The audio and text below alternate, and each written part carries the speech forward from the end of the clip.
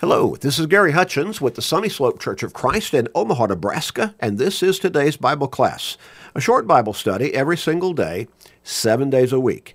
About 13, 14 minutes usually, but it keeps us in God's Word, and that's important for our faith, because faith comes by hearing the Word of God. We encourage you to share these studies with everybody you can through Facebook friends, text messages, and other technological means. Help somebody grow in their faith and come closer to God, to start to focus on their spiritual well-being or lack thereof, and maybe help them get to heaven. What a great blessing that would be for them and for you. So start sharing today and every day with everybody you can. I want us to get into a kind of a different line of thought and study today. Normally, I begin these particular series of studies, and we usually go through them for an entire week, 7 days, and each day taking a segment of it. And usually I begin with a question of one kind or another. But in this particular series, I want to begin with a statement. I want to make this particular focus a statement, and that is, let's take back morality from the devil. The devil has been extremely influential in our world and in our country and in our society and culture. And we as a society, we as a culture, we as a nation to a great extent, because this is where we live. Now, we can relate to other countries around the world too, and probably to a great degree there would be similar situations in those countries, maybe different specifics, but similar general situations. But in our country, we have let the devil have his way to a great extent. Now, a lot of people, they might scratch their head and say, what are you talking about? I'm talking about the influence of the devil to lead us away from morality, and this is the particular focus that I want us to have. We have allowed him through various means. We can talk about the entertainment industry. We can talk about literature, that particular industry. We can talk about the public school system, the university, the major university system, and so on. We've allowed the devil to bring in to our mindset, to condition us over a period of many years or even decades into acceptance of immorality. It's time to take morality back. Time to take morality back.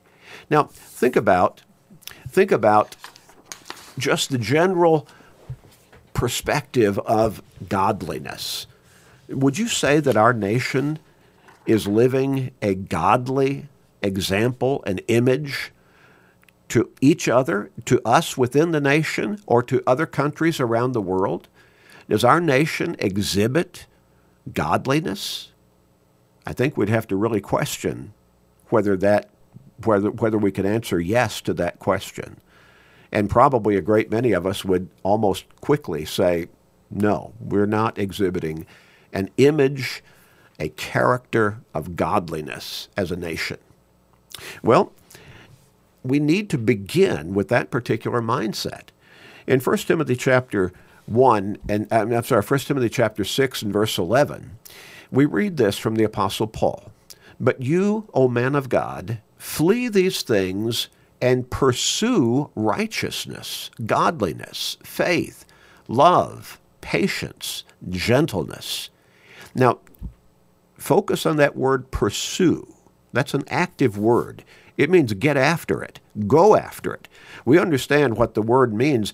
If somebody is in pursuit of somebody else, they're chasing them down, aren't they? They're going after them.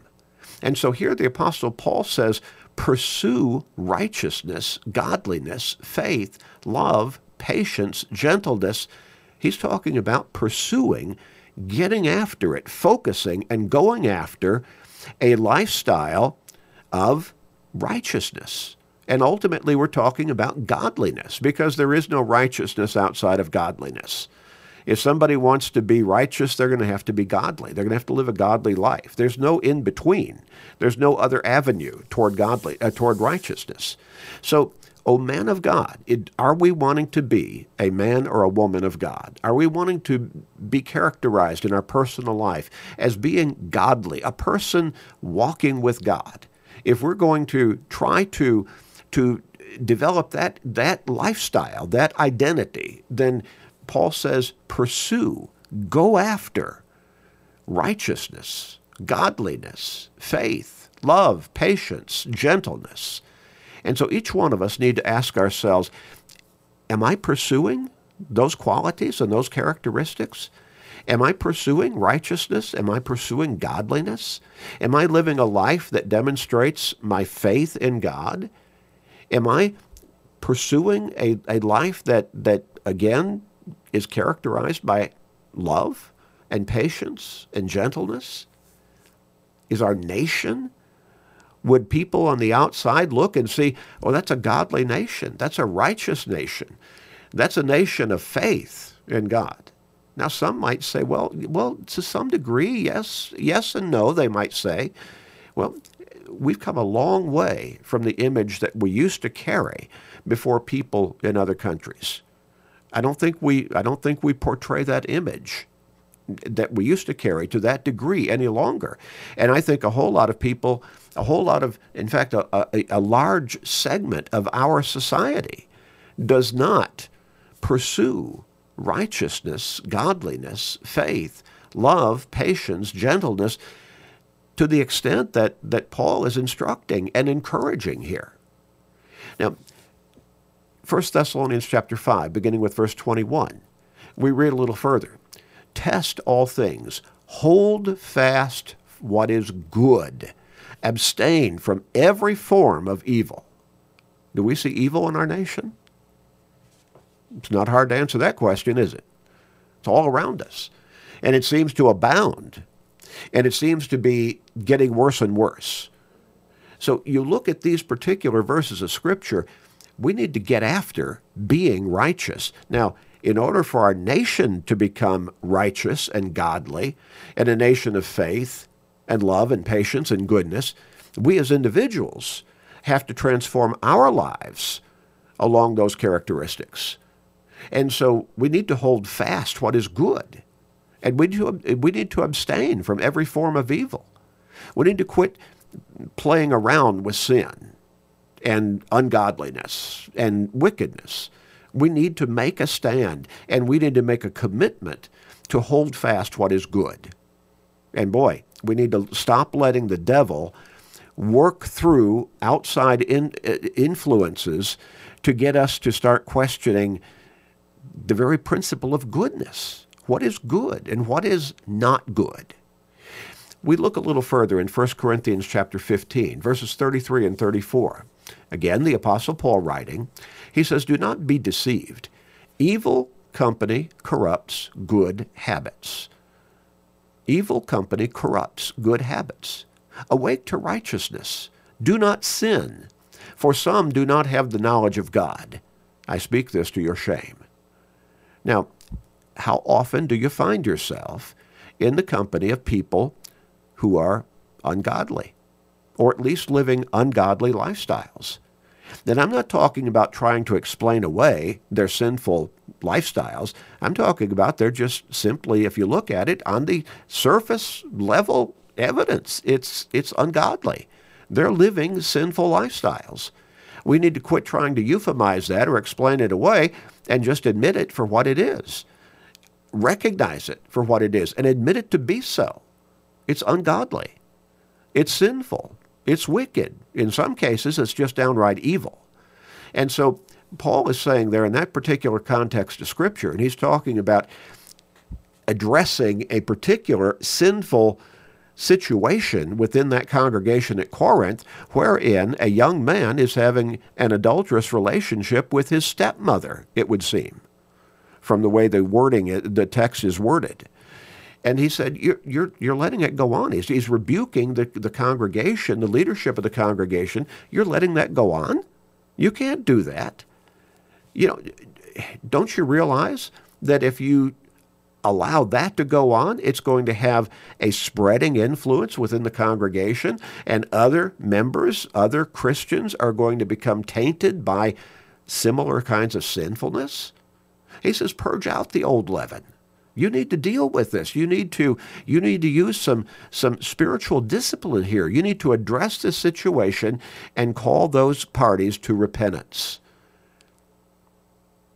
You don't want to become a congregation that is characterized by sinfulness itself.